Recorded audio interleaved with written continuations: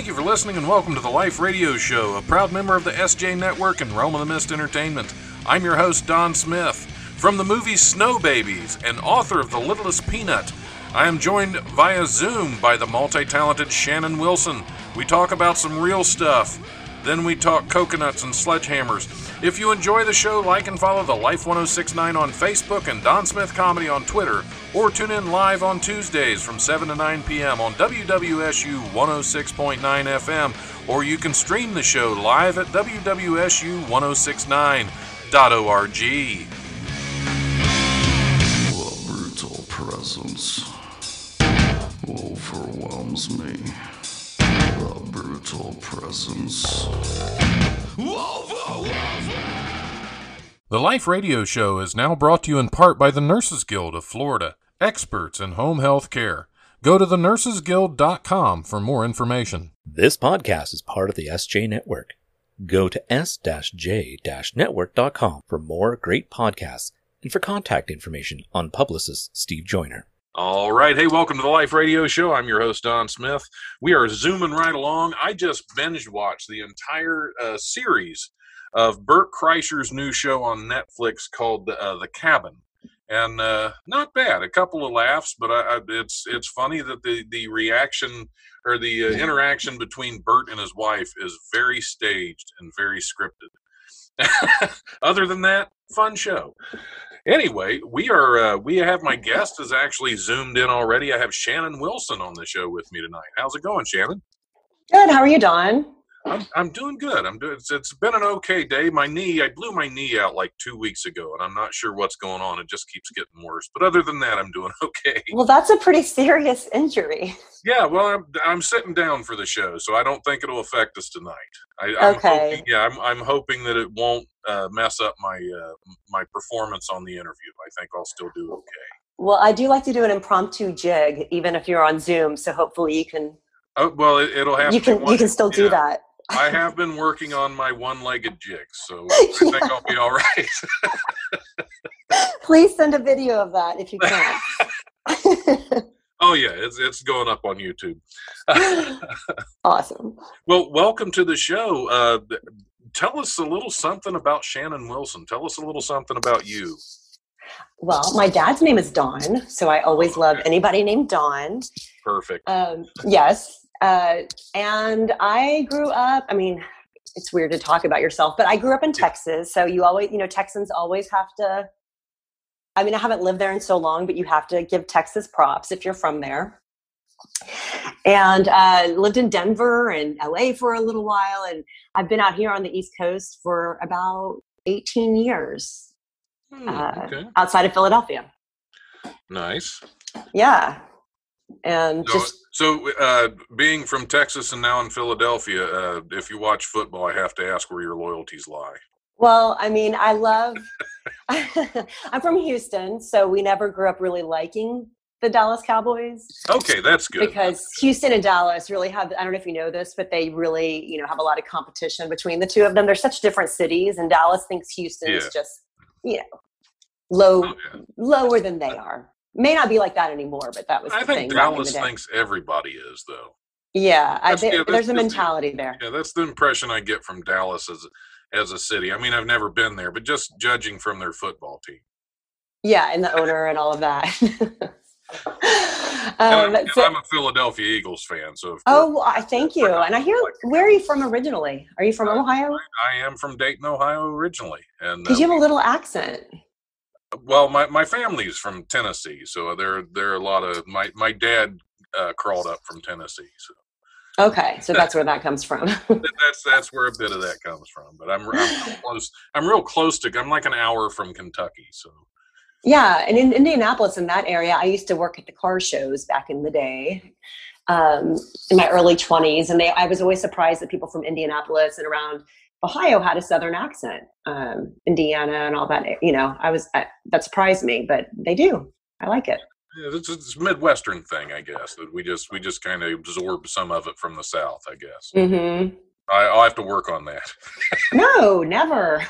I am who I am. I'm not working. But You had mentioned when we were talking a little bit before the show, as far as acting, you were a bit of a late bloomer. How did you get into acting? Yes, I was a late bloomer. So I think I've always, I mean, I used to pretend like, I mean, I always liked performing. I always liked singing, and I'm actually very shy, but I could be a ham, if that makes any sense. So around people that I was comfortable with, I could perform and do things. But I always thought it'd be interesting to be an actor. I loved movies. I mean, I'm just obsessed with film. And when I was about 13, I started modeling. I'm 5'10". So I was 5'10" at like 12 and a half or 13. It was horrible. I don't want anybody to say it was good. I was, so skinny and just so tall and so lanky. But I was able to start modeling. So that kind of helped me do a little bit of runway in Houston and get experience that a little bit. And we're past some of the shyness, definitely. Yeah, a little bit, yes. And then when I was 18, that was back in the day when they would just send you off. Now, I mean, if you send your 18-year-old off, I have a 14-year-old daughter, they have to provide for the mother or a guardian. So when I was 18, my senior year, they wanted to go to Europe. I could have gone to Europe to work and to model. And my mom was like, absolutely not. That is not happening. You're going to college, which I was so angry with her for the longest time. She was a single mom. I was angry with her for the longest time, but now I totally get that would have been a really bad thing. I think I would have gotten into some trouble. But I could see that happening. Yeah, with no guardian, like in Europe at 18. So I guess, I left college. I went to college. I went to this really small university, state school, Stephen F. Austin State University in Nacogdoches, Texas. Have you heard of it? I love their football. No, I'm kidding. I have not heard of it. I mean, I don't know why you haven't, but so this is a little tiny school in the East Texas Pines, and I feel like it was just in the middle of nowhere, but they have a really good forestry department. Oh, okay. Yeah, so I went to school there, and then when I graduated, I moved to Denver, and I waited tables and did a lot of non-union work. That market in Denver has a lot of work for print work and industrials because nothing's around it. There's no competition. So I was able to do like industrials for pharmaceutical companies, when they're explaining something, or hotel safety videos for corporations. Oh yeah, that kind of stuff. Where a lot of actors make decent money, I think. Yeah. Oh, it was really good money. You're right. It was. And I did improv there at the Impulse Theater, which I was terrified of and I was horrible at. Improv you did do improv though. Yeah, it was so hard. My brother's very good at it. He did it for 4 years at Texas A&M and traveled all over the country. Oh, nice. And just had a knack for it. And I felt it was just, I think I heard you talking about improv on one of your interviews I was listening to, and the importance of just getting out of your shell, and everyone should do it, right? I believe so. I think as I've done it a number of times, I've never done it like continuing with the same troupe or anything, but it definitely puts your mind in a whole different place. Mm-hmm. And that's it. There's something about improv that you are 100% in the moment. If you're not, it's not going to come off well. It's not. And also listening. I mean, you really, the listening aspect of it, because if you're in your head and you're thinking about what you're going to say next, because that's not really how we have a conversation, right? Right. Most people, I mean, if they're able to have a conversation, they're kind of bouncing off the other person. Yeah. And that's improv. And I would get in my head, it was more because it's just putting pressure on yourself. Like, oh my God, the next thing I'm going to say is going to be stupid. I'm going to ruin it for that person. So you kind of have to trust your partner that you're in the scene with. Yeah, it's definitely a lot of playing off of each other. If you have a good partner in the scene, it can really be a lot of fun. It can. And I think that just kind of getting out I had never done theater before, ever. So to be in front of people and performing, and then you can hear the laughter and all of that. That was really cool. I mean, I wish I would have done theater, but I hadn't. But just being on stage and hearing that gives you confidence. Yeah. But still, I wasn't interested in doing any sort of like. I never thought that I would be doing what I'm doing now in terms of acting. I never had a desire to try to be famous or to go out there and work my tail off. I really, that wasn't anything that interested me. I always got kind of bored with stuff, so I would just try different things. Right. I know that feeling well. Yeah. I mean, and sometimes I feel like if you would just focus on one thing, you really excel at that. But I'm just really okay at a lot of things. Like I'm okay at the guitar. I'm okay at the piano. I'm not excelling at anything. I totally relate to that. I have so many half-played instruments laying around my house. I'm like, oh, yeah, I should get back to that someday. And you can get by, right? You can pick it up and you can like act like you know what you're doing, but really. Right. I know enough chords. I can play like 2 songs and fake it the rest of the time. Yeah. You're like, don't make me go past the song because you're going to realize I'm a complete BSer. Right. That's the improv. You have to BS a little bit. You do. Yeah. You have to create your own little world and environment and everything, it can be completely ridiculous, but you have to commit to it. Oh yeah. Which is life, really. It's ridiculous, but we have to commit to it, huh? It's all about committing to the bit. I did that once. It was a couple years ago. I actually completely shaved my beard off, which I don't know if you've seen pictures. I have a beard that's like halfway down my chest. Yeah. I actually completely shaved it off about 3 years ago because we were doing it at the comedy club. We were doing a tribute to dead comedians. Okay, awesome. For Halloween. So I was going to be John Belushi, who was doing his impersonation of Joe Cocker. So that's what I did. I got up and sang a little Help from My Friends in the style of John Belushi being Joe Cocker. And at the end of it, I actually, because I figured if I'm going to shave, I'm going to do this. I'm rolling around on the stage like an idiot. I just went ahead and went for it and rolled off the side of the stage and thudded right down on the ground. Were people dying? Were they laughing so hard? Oh yeah, I still have a scar on my arm from it. You do. So as you were rolling, you're like, I can't bail out now. I've just got to keep rolling. I'm going for it. You have to commit to the bit no matter how dumb it is. If you're going to do it, just do it. And that's what makes people so great at stuff. I mean, if you had stood up or stopped and been like, oh, just kidding, I'm not going to do that, people would have been so disappointed. Right. Yeah. I did eventually get up, but I just ran out of the room still in character screaming about something while the music was still playing. So Joe Cocker. I don't think I've seen that John Belushi skit with him being Joe Cocker. It is amazing. I'm writing that down.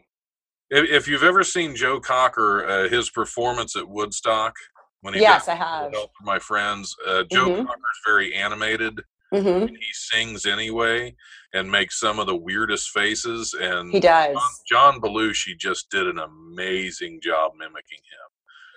He was so funny, John Belushi. Yeah, there was one of the Saturday Night Live shows or whatever it was called back then, Not Ready for Primetime Players. One of those shows where Belushi was doing Joe Cocker on stage. Joe Cocker actually came on stage and did a duet with him in character as Joe Cocker. So it was.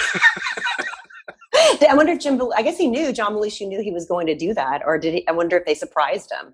I don't know. I don't think he didn't seem surprised. He just went with it. So I'm assuming they set that up ahead of time to surprise everybody else. But, that's great. Is Joe Cocker still alive? He is, right? He is. I think Joe Cocker's still alive.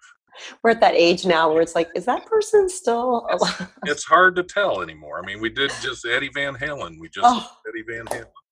Rest in peace. That bummed me out. Yeah. He was legendary. But hey, back to you. Yeah.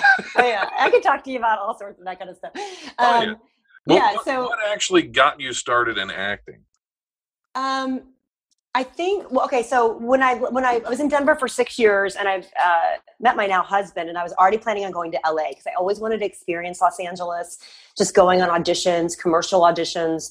And so I went out to LA and I got an agent and went on and booked a Kohl's commercial, like a little, thank God, because I had no money. Thank God I booked this spot because it was a godsend to do this little gig.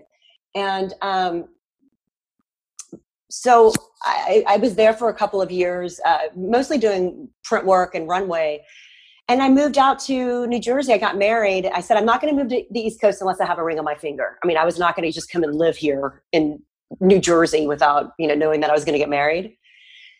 Right. And I basically started a staffing promotional company, and I ran that for 14 years. I had employees. I had an office. It was really successful company where we staffed marketing events throughout the country. And I did that, and I had 2 kids. And about 3 years ago, well, I guess it was 5 years ago, I told my husband, I said, I'm tired of staffing events. I mean, this has been really good for us. It's been I've always wanted to own my own business, and I have done it. And I did it successfully. I said, I think I'm ready and want to go up into New York and audition and see what I can do with that. Because I had locally worked in Philadelphia, and I was in SAG from that Kohl's commercial way back when. So he supported it. And about 5.5 years ago, I had a manager that believed in me, and I just started going on auditions with casting directors, like one word, one line. Sometimes there were no lines, and they were for different television shows, and the same casting directors would call me in repeatedly. So there were times I bombed. I bombed The Blacklist. I think I've auditioned for The Blacklist 10 times. I swear, I had to be a reporter, and it was quite a bit of lines. And Zoe Rotter with Finnegan Jacobs, they are so good to me. So they'd called me in quite a few times, and I'm so green. I mean, they called me in, and I was so green. I didn't really understand New York market, and I forgot all my lines. When I say I forgot them, I mean I couldn't remember one word out of the script, and I had to look at the camera and audition, and it was a horrible experience. And got up. Huh? I've been to some really bad film auditions, and when my gosh. Yeah, I like being in auditions where you get to work off of another actor, or at least somebody reading lines. And I've done some where it's just like, speak your lines into the camera. It's like, oh, okay. You just know it's going to go. I mean, and you have it so memorized. And she said, let's just try it again. We can do it again. It's fine. And she's so sweet. And I finally said, I can't do it. I can't, it's not going to happen. And I just remember walking out of that room just going, oh, I just blew it. Because so many auditions, Dawn. I mean, just recently have I started seeing the stuff that I'm getting now. I'm so proud of. But it took a long time. And I'm old. I was older. I was in my late 30s, early 40s when I started. And, but if you put your mind to it, you can do it. Oh yeah. Yeah. I try to keep most of my stuff in the low budget end of like the really, really micro budget, just because to me, it's a heck of a lot more fun. Yeah. With the stuff that you're doing, your films, you mean? Yeah. Cause you get, I don't know. I think there's a lot more freedom in that for me. Yeah. I network. I mean, I have a network audition I have to tape tonight for a show for tomorrow. And I just haven't booked. I booked Elementary, and that was awesome because I got to work with Johnny Lee Miller, and that was a fun little role. And I would get little things, and it would kind of be like, oh, okay, this is validating what I'm doing. And I felt like I was good. I felt like I could do it. And the same people would call me back, which was so nice of them. You just need a few people to believe in you. Oh, anybody that's trying to get into acting in New York, I mean, I took classes at different places. They call them pay to play, but I mean, you go in front of the casting director and you take classes with them. Yeah. And you learn what they're looking for, and you just really kind of have to pound the pavement. And I think if you pound it long enough and you do, and you go in there prepared, that you'll eventually start booking work. Oh yeah. Yeah. It can just take a really long time. Yeah. Like it did for me. I'm a late starter as well. I like years ago in my my mid 20s, I did like one film. Uh-huh. And that was it until like 2015. And I've like added, I don't even remember, like 18 or so since then. That's amazing. But again, I like to keep with the low micro budget stuff. That way you don't have a director get mad when you ad lib. Yeah, it depends on the person writing it. I mean, yeah. I could see writers, obviously, they really care about their work. And, that puts a lot of pressure on you, too, and you feel like you have to know all the lines. especially in an audition when you're nervous. I mean, I was so nervous in so many of my auditions that I just would have to do deep breathing. I mean, you put so much pressure on yourself because you think, oh, if I don't land this or if I don't get this, because my agency I did have an agency. My manager did it, but my agency, I booked Elementary. Then the woman who owned the agency passed away. And she was so sweet. And about a few months later, I get this just email from Actors Access where you can get the breakdowns and you have a little profile. And they said, this particular agency just dropped you. They didn't call me. They didn't call my manager. They just, they just dropped me. I was like, oh my God. But that's kind of cool too, because you hear stories about how somebody drops someone and then they start booking. And that's kind of what happened. Well, they're very, very fortunate then. Yeah, because I still have my manager and I'm like, well, now I don't have to pay an additional 20% to an agent. Nice. They actually saved me money. Yeah, that was very thoughtful of them. It was. So since that time, it's been a good, and I'm at QVC sometimes. I model there at QVC. So I think you just have to kind of do stuff that makes you happy and have a creative outlet. And I mean, if I could bartend, I'd probably go back to doing that once a week. I enjoyed that too. There are so many. I think having a creative outlet that you enjoy is an extremely important thing. And I know too many people don't have that. Yeah, and I think it's hard now. Now with so many things shut down. I mean, I know a lot of comedians that there are very few stages they can get on right now, and it's really messing them up mentally. I mean, my uncle's a musician and has been. He used to play with Eric Burton in the Animals. My uncle's a bassist, Terry Wilson, and he's only played music since 1962. He and his wife, Teresa, and it's killing them that they're LA musicians and they can't go perform. Well, yeah, it's ruining people financially and emotionally, and just really taking its toll. And even if you're home, it's not like you can just sit there and be creative. I mean, I have kids, people have kids. You don't have alone time. Right. It's really hard to just like go into a room, especially if you have younger kids or, you just can't leave. It's a hard situation. So I really feel for creative people, and they shut down our production. One of the jobs I'm working on, they shut it down. We shot one day, shut it down. And I just thought about all the background people, the extras, everyone that was a part of that. And they're going to start shooting it again next month.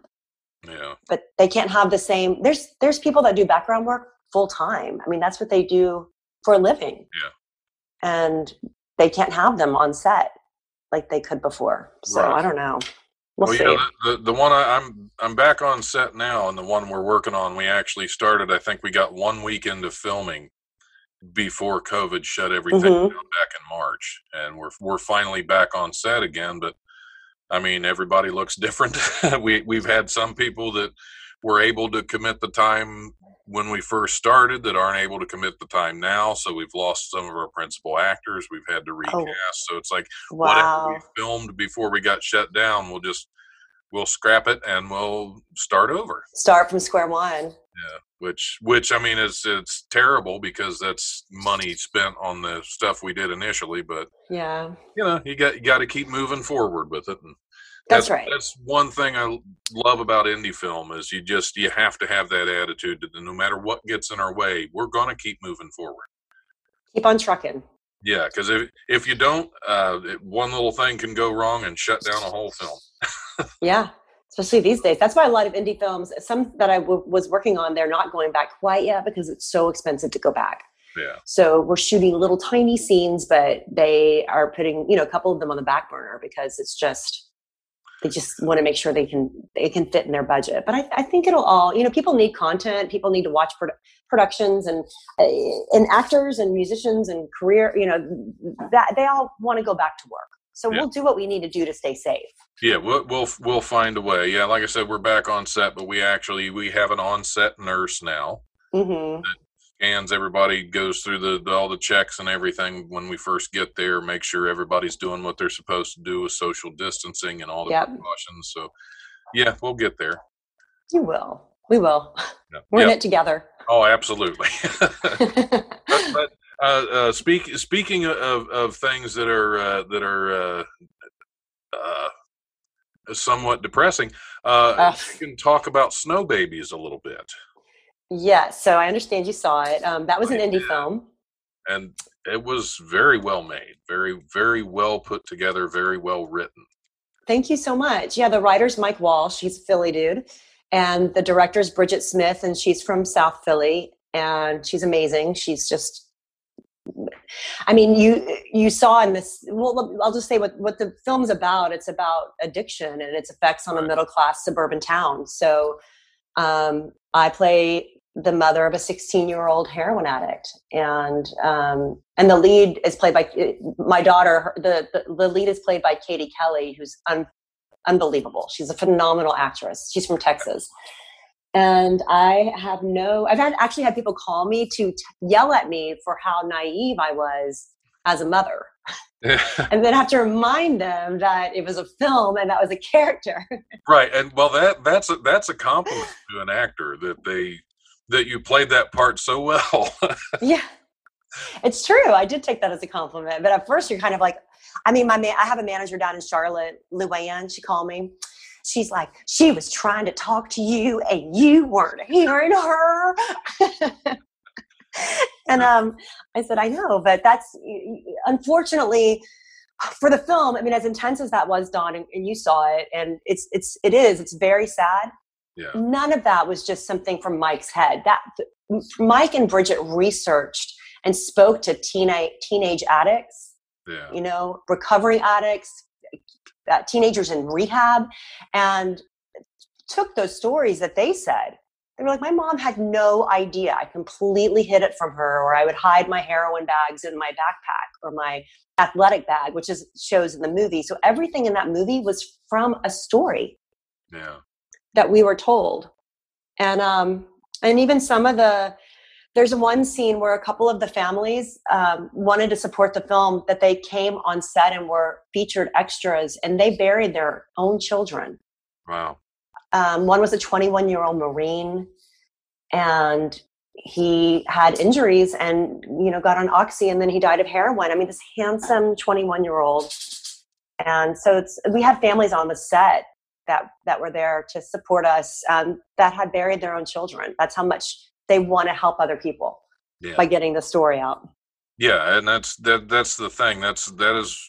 That addiction, well, addiction in general, but especially that one is one that just, it seems to know no demographic. No demographic, gender, age range. Just it's so much of it starts with pain pills that are necessary, but it's like there doesn't seem to be a lot of warning. No, not things are capable of. I mean, they say the statistic is 80% of people who use heroin for the first time, who use heroin first misused prescription opioids. 80%. Right. Yeah. And I had no idea that it was that prevalent in the suburbs. I just, and until I started working on Snow Babies, which then people would tell you stories like, oh yeah, my good friend's daughter was a field hockey star. She was set to go to Notre Dame, and she got an injury and started taking oxycodone, and then she got addicted to heroin, and her mother had to go fetch her from Kensington Avenue, which is where Snow Babies takes place, 17 years old, and then she OD'd a year later. This was just this brilliant, beautiful girl. Yeah. And the next year she's on Kensington Avenue on heroin. So it seems so far-fetched, and it may seem that way to anybody that watches Snow Babies, and it's SNO Babies. Right. You can get it on Fandango now, and Amazon and Apple TV. As far-fetched as it may seem, or like, oh, this is just so Hollywood, it's not. That's the thing. No, that's the thing. I mean, the town I grew up in. I mean, I grew up in Ohio's small town Ohio. Mm-hmm. I mean, when I was growing up, because I'm old, there wasn't a lot of heroin issue, but there was definitely a drug issue in my high school, and we had a graduating class of like 92 people. Wow, and small. Even there, and I've lost, just in recent years, I've lost friends to addiction. I've lost friends to heroin. I'm sorry. Being in comedy, I have a lot of close friends who are in recovery. So yeah, I mean, It does not seem that far-fetched at all to me. Yeah, unfortunately, you've experienced that.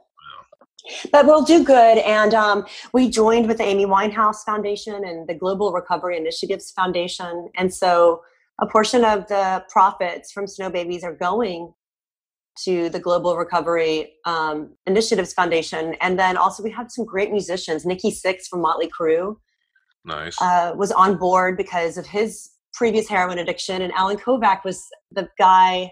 So we made the indie film. We didn't know where it was going to go. We thought maybe it would just release in some small festivals. And Alan Kovac, who is a producer and has been around in the music industry for decades, and produced The Dirt, which was on Netflix about Motley Crue. Mm-hmm. His company, Better Noise Films, is who bought Snow Babies. So we just had a lot of support from them, and him working with so many musicians. Oh my gosh, he's seen so many drug problems. Oh yeah, the music industry is Yes.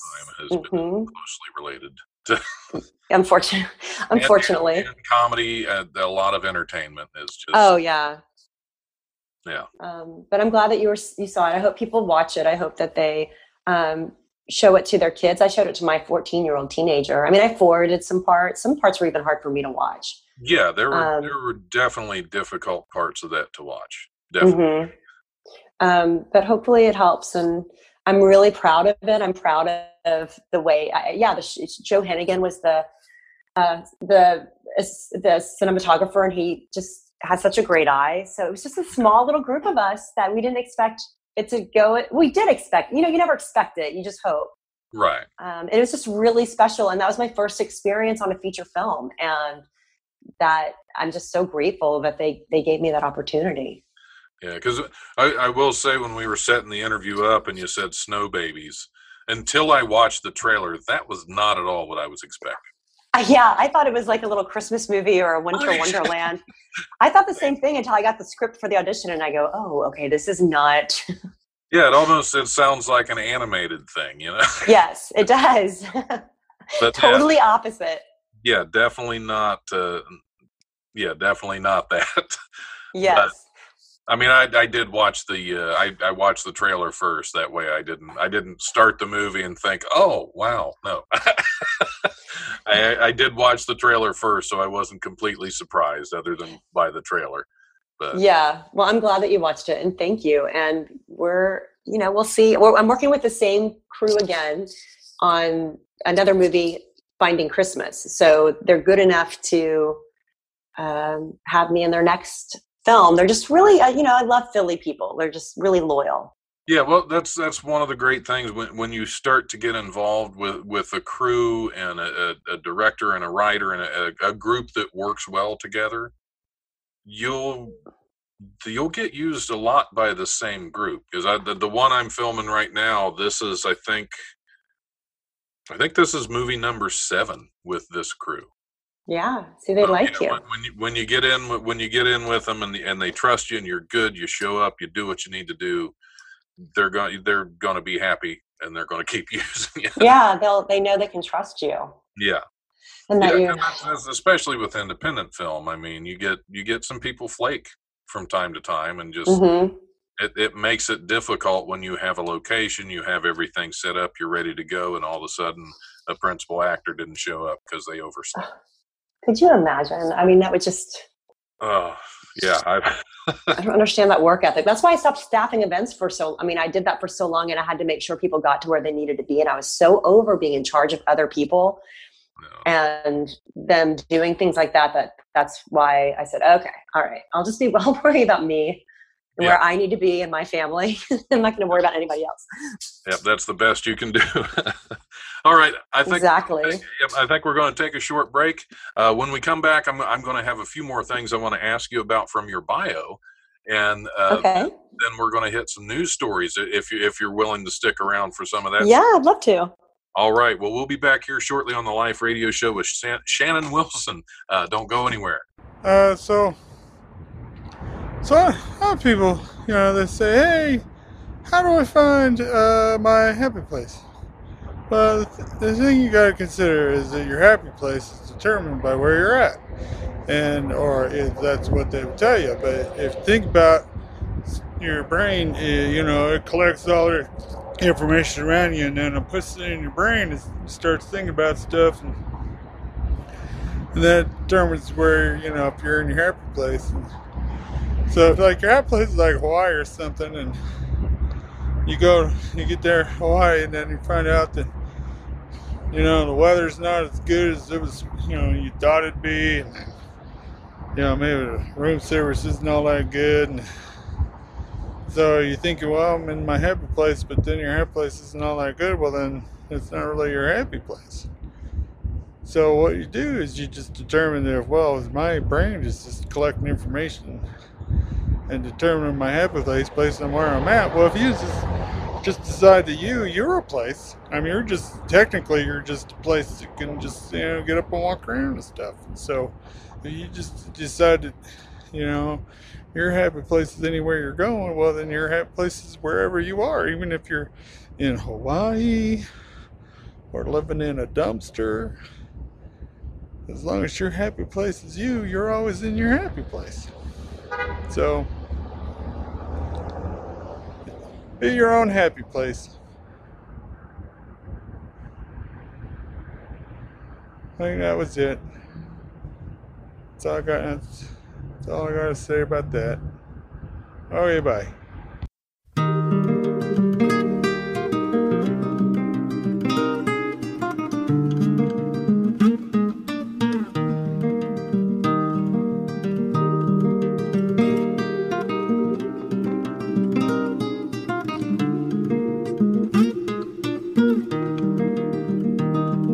I woke up on a cloudy day to find my plans had been mislaid, to find all I thought untrue. I saw no point in keeping on, as all I'd gathered it had gone, and that included you. But I've learned you gotta make your own rainbows, 'cause it's never gonna rain when you want it to. And the refraction of the sun cannot be counted on. The rainbows are mostly up to you. Life sure has a funny way of twisting up a path that's straight, of getting you high before you fall. It lets you think that you figured it out, and just when you've released your doubt, it reminds you that you're small. That's why you gotta keep making your own rainbow, 'cause it's never gonna rain when you want it to. And the refraction of the sun cannot be counted on. The rainbows are mostly up to you.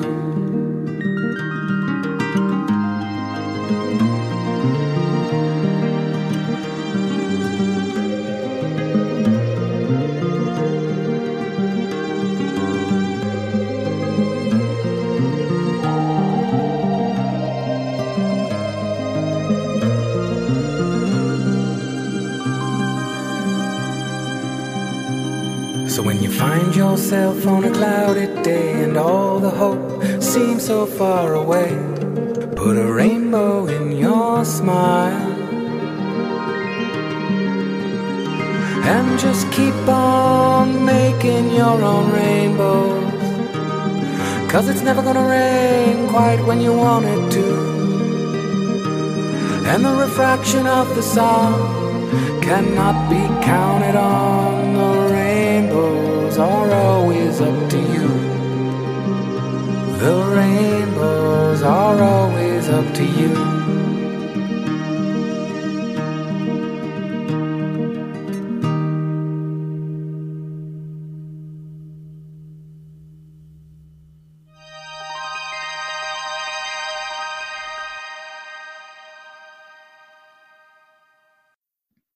Howdy, it's Matt Gwynn here, popping in to let you know about the adventures of the albino rhino. It's a show Frank the Giraffe here, my co-host James Godwin, and myself put on for you guys twice a week. Every Wednesday we talk to a comedian, and every Friday. We call it Freak Yeah Friday. The show itself is not safe for work, and that freak is definitely a different word. I just don't know what podcast you're going to be listening to this promo on. And I don't want to, start screaming explicatives while you're sitting in your office. If you're lucky enough to have been able to go back to the work that you did before inside of an office or whatever, But we go on an adventure twice a week, and it's a good time because we get to sit down and talk to some really cool people. And I enjoy it because, I'm just curious little albino who likes to get to know folks, You can find us a couple ways, actually multiple ways, really. Man, there's a lot of different ways to find us. You can find us through our central hub, which is www.albinorhino.me. It's the website. Find me on. And then, the podcast, you can find the videos on YouTube. Search for Adventures of the Albino Rhino. Also linkable from our website. And you can also find us through Anchor, Breaker, Google Podcasts, Apple Podcasts, Overcast, Radio Public, and Spotify. That's right. We're on the same place Joe Rogan is. Granted, we're not the Joe Rogan Experience, but you know what I mean? We're there. So give us a listen. Promise you won't be dissatisfied. And enjoy your day. The following is an announcement from the Nurses Guild of Florida. Home health aides or nurses invited in your home is an important issue family-wide. Where you get your private duty service is of critical importance. Did you know hiring a friend of a friend or even a recommendation from your church puts you and your family at risk for workers' compensation? A back injury will cost $60,000 to $100,000 and a slip and fall up to 3 times that amount. Do you know if the caregiver in your home has a history of abuse, neglect, or theft? Do they have a history of drug abuse or have an addiction? The Nurses Guild conducts full Level 2 criminal background checks. Is the labor law particular to home care being obeyed, or are you unknowingly setting up your estate for claims of unpaid time and a half? Why not get your private duty from a 5-star Medicare home health agency, the experts at home care? You get properly trained and supervised personnel, workman's compensation coverage, criminal background checks, proper adherence to applicable labor law, all to shield you from lawsuits. All of our home health aides and nurses are fully screened, supervised, and COVID tested. Here at the Nurses Guild, we have nurses from every specialty. No matter what your diagnosis, we have the right caregiver for you. Call the Nurses Guild today to arrange your home health visit at 954-596-9806 for Broward County and 561-826-8937 for Palm Beach County. Remember, healthcare put off is healthcare too late. Stay safe during the pandemic. Wear a mask and insist those around you wear a mask. Wash your hands frequently and stay home as much as possible. This house is a f***ing prison on planet bullshit! In the galaxy of this sucks camel dicks! All right. Hey, welcome back to the Life Radio Show. I'm your host, Don Smith. We are still rolling right along with Shannon Wilson on Zoom with me. Are you surviving? Yes, it's been a pleasure. I'm having a great time. I always have to check the pulse of my guests as we come back to break to make sure that they're still on board. Did they leave? What happened? I've had that. I haven't had that happen often. I have had, believe it or not, I've had to kick people off before. Oh, why? Yeah, but you're not in danger of that. Well, sometimes for profanity, sometimes for... I won't tell this story on the air, but I think I probably have before. But there was somebody I was real close to kicking him off, and then I watched him bomb so bad at a comedy show later on that it made up for it. Oh. And I don't think he ever performed comedy again. Oh man, he was just on that path to self-destruction, probably. Yes, that's a powerful bomb on stage when you don't perform again. Oh my God! I mean, yeah. But I did want to ask you a couple more questions from your bio. I did see on there that you were a college radio DJ. Yes, I was. Nice. 90.1. 90.1 KSAU. Because that's where I started. That's where you started a college radio DJ? Actually, this still goes out. Once I edit everything, this will still go out over my old college radio station. Oh, that's so cool. I loved it. What's funny is my brother-in-law's from Nacogdoches, where I went to college, and he's younger than me. He's about 6 years younger than I am. And he's super into music, and there's not much to do in Nacogdoches, and he remembers my radio show. And he and then some of these guys that lived in my apartment complex were his friends, and they were like, you married Shannon Wilson's sister. Like, it was almost like it was during that era with grunge and music, and it was such a good time at that time to be a college DJ. I feel, I worked from like 10 to midnight, and they would call in. It was just such a fun experience, and I really loved it. Yeah, it's different. I always brought guests in. I did more of a talk show, just like I'm doing now. This is basically the same show I did. The same thing. If you're good at it, keep doing it. Right? I wasn't when I started. Nobody really is. I probably wasn't that good of a DJ. Yeah, my first show I ever did on the air, I couldn't remember how to play a song. I was locked out of the studio for 20 minutes into my show. 20 minutes That's after stressful. my show started. I had my guests standing out in the lobby with me, and nobody was in the studio to let me in. That is so. I mean, I can't even imagine how stressful that must have been, because It was. you put some pressure on yourself, and then the radio, it's just dead air. You can't get back in the studio. Right. It's terrible. That is terrible. Yeah, it was definitely a learning experience, and it became a theme for a while. My show, a running theme that I just was not great. You're like, I'm the worst DJ ever. And it became fun. Eventually, when you do something bad long enough, it becomes fun, and you think that's how you're supposed to do it. Yeah, that's exactly. I remember one time a record skipped, and I was, oh my gosh. It's like, and I tried to. It's just like little things like that can just send you over. You just want to be perfect. Yeah. Can't be perfect, especially then. I mean, you really had to do it all yourself. And I remember having to run out to the hall to use the bathroom and almost getting locked out. Thank God there was somebody in there. I was banging on the door. So I know how you feel. I mean, you leave, and then you think, oh my God, I don't have my keys. So luckily somebody let me in, but eventually I gave up on being perfect on the show. I was like, no, this isn't going to happen. I'm just going to roll with it. Do they still have college radio stations? I don't. That's a bad question. Like I said, this show will still. Oh, you said it. Yeah. USU at Wright State University. Wow. I've been picking up a lot of listenership lately. They send me the numbers from my show, and I was like, interesting. That's cool. See, you're getting a little fan base down in the college radio forum. I'm cool with that. Absolutely. A fan base somewhere. I know. We'll take fans wherever we can get them. Yeah. The other thing I wanted to ask you about is The Littlest Peanut. Mm-hmm. You are the author of The Littlest Peanut, which is about parents having children in the NICU ward. Yeah. So both of my kids were premature, and for no rhyme or reason, it just happened. And they're not twins, so they're 20 months apart. And when I had my first was my daughter. She was a 34-weeker, and I would write little poems in the NICU just to kind of help me get by. And I would try to buy a baby book, and regular baby books didn't fit to preemies because the measurements weren't right. They're preemies, so they're not matching the first day, or they didn't ask the questions that we needed. So I was having to cross out things out of a regular baby book. And so I didn't think about. I put the poems aside, didn't think about it. And then I had my son, and he was born at 30 weeks.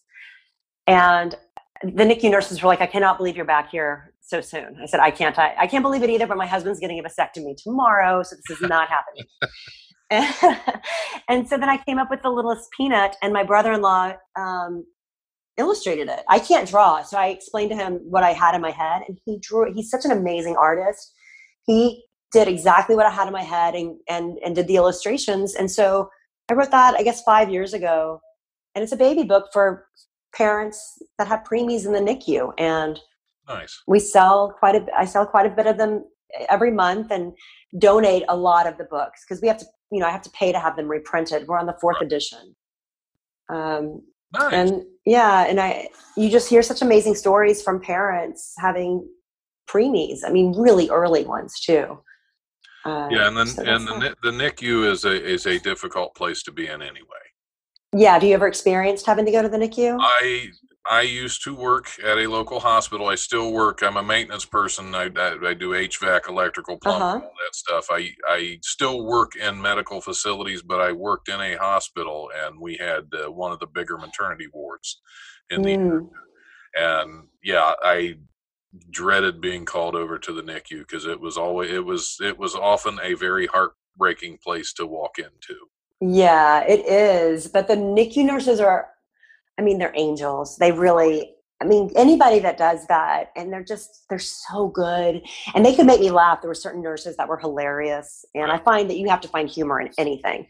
Oh, absolutely. And yeah, they turned a horrible, it could be so stressful experience. But my kids they're good. And luckily they didn't have a lot of complications, but that's good. You know, yeah. So that's the littlest peanut. So yeah, thanks for mentioning that. Yeah. Well, you have to promote everything. You got to make sure you get it all out there, and that's something that's important to get out there. Yeah, I hope it helps people, and I just like hearing their stories. And however we can give more books back to the NICU, especially down around Christmas time. Right. As little gifts, we try to do that, or put it in their gift bags. Well, that's nice. Yeah. All right. Well, we're going to move on to some news stories because we got to have something goofy going on now. I'm ready. We've talked about the serious stuff, so let's. Yeah, we have. All right. An Indian martial artist showed off his strength and precision when he donned a blindfold and smashed 50 coconuts that were arranged around the body of another man. A video shared by Guinness World Records shows the man wearing a blindfold and smashing the coconuts without hitting the other man with his sledgehammer. The man smashed 50 coconuts in a 1-minute time period. The men, Rakesh B, and Prabhakar Reddy P, which just sounds like Indian rappers, doesn't it? Yeah. Were awarded the Guinness record for most coconuts smashed around a person blindfolded in 1 minute. They have such specific Guinness records these days. I mean, were there other people that they were competing against? I don't understand. I guess you just come up with your own thing, and then it just becomes. Yeah, and then somebody has to beat it, and you have to get your record back for. Yeah, most coconuts smashed around a person blindfolded in 1 minute. I mean, how close were these coconuts? I mean, there was a lot of shrapnel going on. Oh yeah, because they're stacked all around him. There's actually, this is on UPI.com is the the fun news source I look through for weird news, and that's they're really close to this guy, and it's including because he's laying there like he's making a coconut angel. Oh, he's got his arms out. He's got his arms out. He's got his legs spread. It's very dangerous. It's a very dangerous position to be in. I mean, yeah, he was not looking out for his own coconuts. It sounds no. They were very vulnerable. Yeah, luckily he didn't smash the wrong ones, huh? Right. I'm going to write down "Smashing Coconuts" might be a good episode title. I mean, we have the Smashing Pumpkins, but coconuts is so much better. Right. This is Smashing Coconuts. Just as long as you don't smash the kiwi, I guess is. Yeah, don't smash the banana and the kiwi. Right. The kiwis. That would definitely be bad news. That's awesome. 50 coconuts in 1 minute. In 1 minute. That's moving too, because sledgehammers aren't light, and it's a full-sized, like 3-foot sledgehammer. So yeah, because you have to get it back up above your shoulder and put it back down again. So yeah.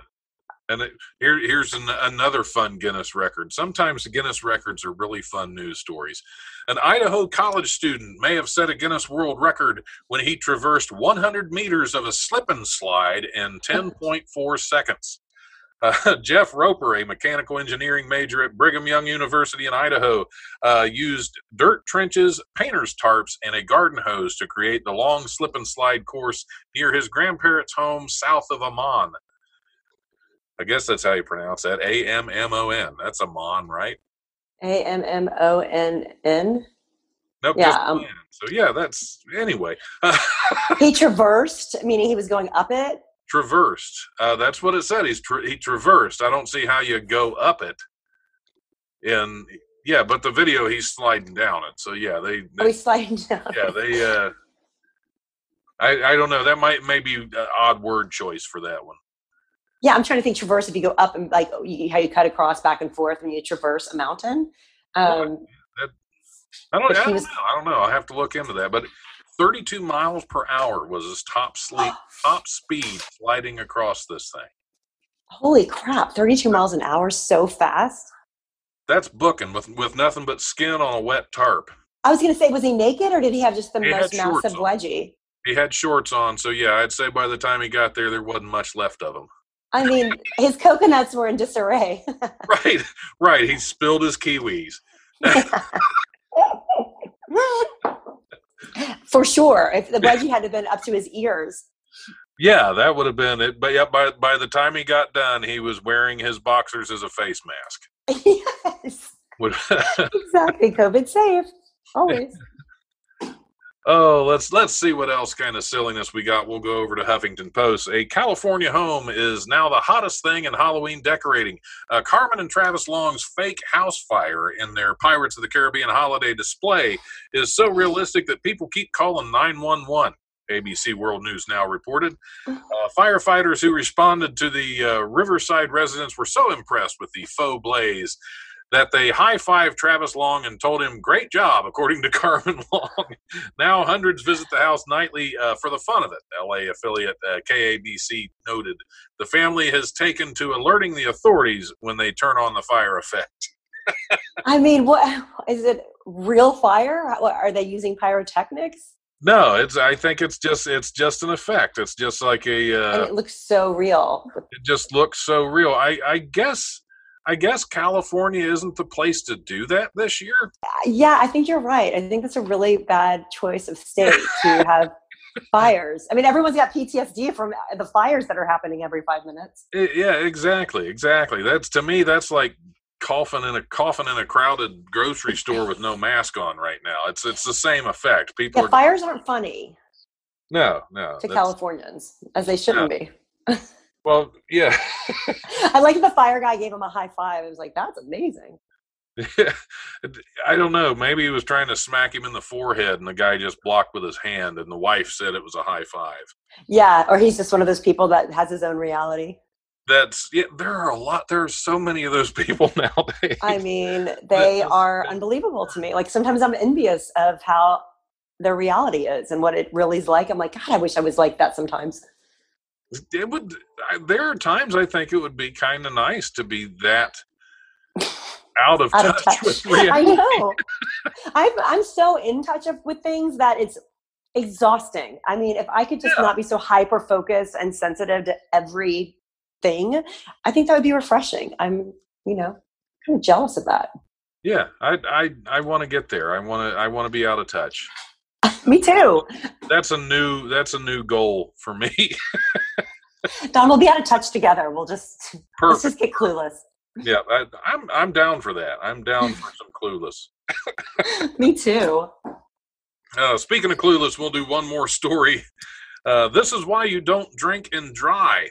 A college student in the UK needed to be rescued by her local fire brigade after getting her legs stuck inside a clothes dryer she shares with her roommates. Rosie Cole, 21 years old, says she and her friends were drinking wine and tequila, which is never... Wine, and that was just what they had left, and they had no money to buy new stuff. That would be, they had nothing to mix the tequila with, so they said, just pour some wine in it. See what it does. They were drinking wine and tequila on a Tuesday night. That's what I'm drinking right now. Wine and tequila? Yes. That's awesome. That's awesome. I have vodka and cranberry. Yeah, I'm definitely not doing that, but maybe I will afterwards. Okay, so that was... Yeah, they were drinking wine and tequila on Tuesday night when she was challenged to fit inside their shared appliance. I was with my other housemates, and one of them dared me to get in, said Cole, a student of the University of Hull in East Yorkshire, England. Me, thinking there was no chance I'd actually fit, decided to try it. And to my surprise, it seemed easier than I thought. To my surprise. To my surprise. Lo and behold. Yeah, that is And they had to call the fire brigade in. I mean, I wonder if there's something, there was maybe some additional stuff happening besides just the wine and tequila. It's a would good be my guess. possibility. It's a good possibility. But again, they're young. They're young, so the wine and tequila just might have been enough. That is hilarious. I mean, I love how she didn't have faith in herself, and then she's like, whoa, Yeah, I'm smaller than I thought I was. Yep, I am so skinny. I am so thin. Yeah, it says she climbed in legs first and even managed to shimmy her hips in before she realized she wasn't able to uncross her legs inside the dryer. Her roommates were unable to help free her hindquarters from the tiny, warm prison. They should have turned it on. I'd have had to, because you can just tape over that safety button and you could have turned it on. You could have turned, I bet you her roommate, I mean, I know for myself, I would have been laughing so hard, I would have probably peed my pants. I mean, the image of that happening when you're drunk and your roommate, I'm just picturing my college roommate doing something like that. I mean, and just how ridiculous and how funny. They were probably laughing so hard they couldn't even help her. Yeah, and that's, they were, I'm sure they were trying to pull her out and their hearts were in the right place, but yeah, they couldn't stop laughing. Oh yeah, that's fun. That's my favorite one. That was the best one. And the way I grew up, we would have found a way to turn that dryer on.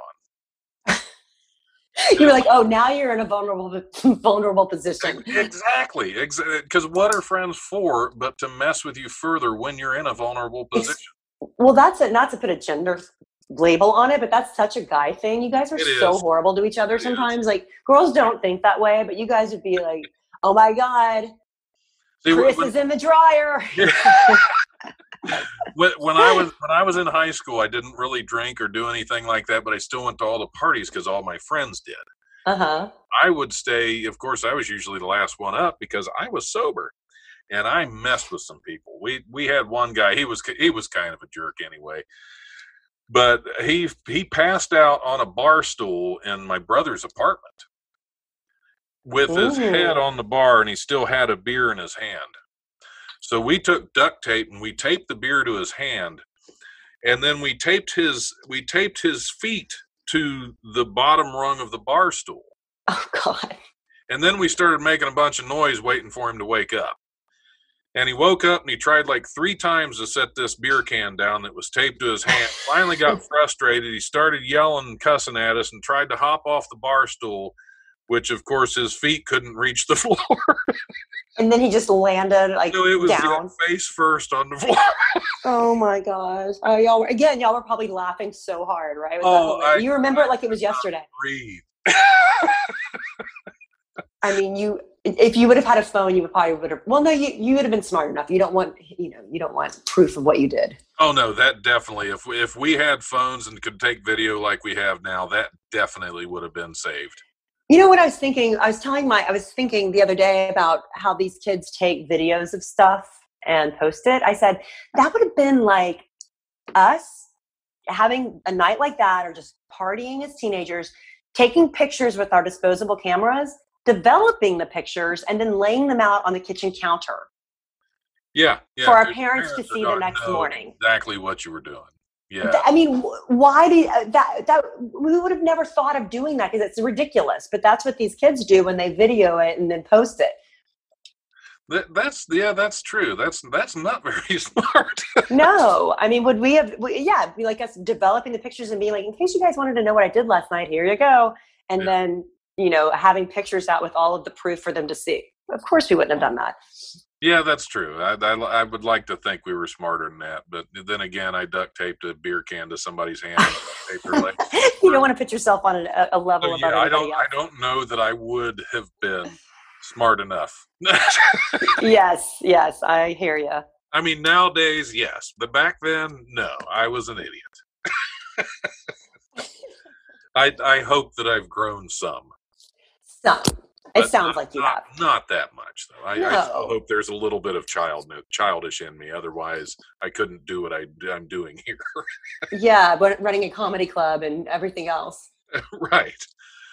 Well, I'm going to give you a couple minutes right now. If you have any social media, website, anything that you want to throw out there and promote again, of course, be sure to check out The Littlest Peanut and Snow Babies. One's a book, one's a movie. Don't get them confused. It'd be Thank you. Yeah. Anything else you have, I'm going to give you a couple minutes right now. All right. Thank you.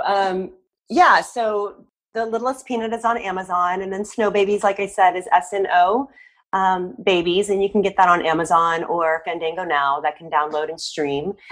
And if you like it, please feel free to leave a review. We always like reading what people's thoughts are after they see the film. And I have coming up, I'm working on Halston. We start shooting in November, and that's a Ryan Murphy production. That is, he did Ratchet, American Horror Story, and Glee. Oh, okay. And Halston is about the 70s icon fashion designer. And Ewan McGregor's playing Halston, and I'm playing a character her name's Bobby Mahoney. And the guy that I'm working with, I can't say his name yet because they haven't announced him, but he's someone that he's been in the films for the last 30-something years. He's super iconic. So to be working with this gentleman who's the nicest guy ever, I'm just like beyond excited. Awesome. Congratulations. Thank you. Yeah. So that should be out next year. We're shooting it now. Awesome. Now, do you have a website? I do. It's Shannon, SHANNAN, Wilson.com. And my Instagram is Shannon N. Wilson. So if anybody, I'm not on Instagram that much. I should be better at all that stuff, but I'm not that good. I'm not either. Yeah, I'm really, really not. It seems silly to post stuff about you. I don't know. I'm not really into that, but I do like looking at people's Instagrams. Yeah, I'll browse through some every now and then, but I'll follow you on there. Yeah, follow me, please. Don't post, but Shannon just be a voyeur, which is fine to do. Yeah, so that's my Shannon with an A, Wilson, and any support anybody gives me is great. I'm so grateful for some of this stuff and working with the people that I'm getting to work with and meeting people like you. This podcast thing's fun. Yeah, they can be fun. And I appreciate you coming on. It was great talking to you and meeting you as well. It was nice talking to you too. Hopefully down the road, if there's something else to talk about, I would love to come on. You've been so sweet. So thank you for having me. I appreciate it.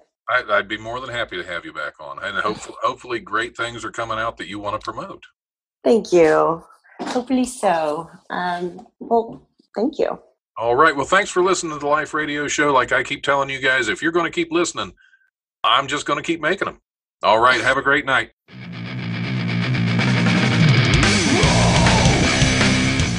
Thanks for listening to the Life Radio Show podcast. Check it out wherever you listen to podcasts. Remember, if you want to listen live, we are on Tuesdays from 7 to 9 p.m. on WWSU 106.9 FM. You can also stream the show live at wwsu1069.org, and we go Facebook Live at the Life Radio Show's Facebook page. If you have suggestions or comments, feel free to email thelife1069@gmail.com.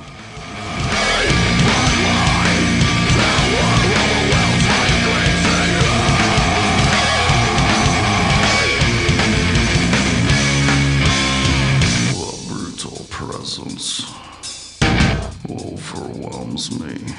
The brutal presence overwhelms me. I was just listening to one of your interviews. I like the hesitation there. One of your things.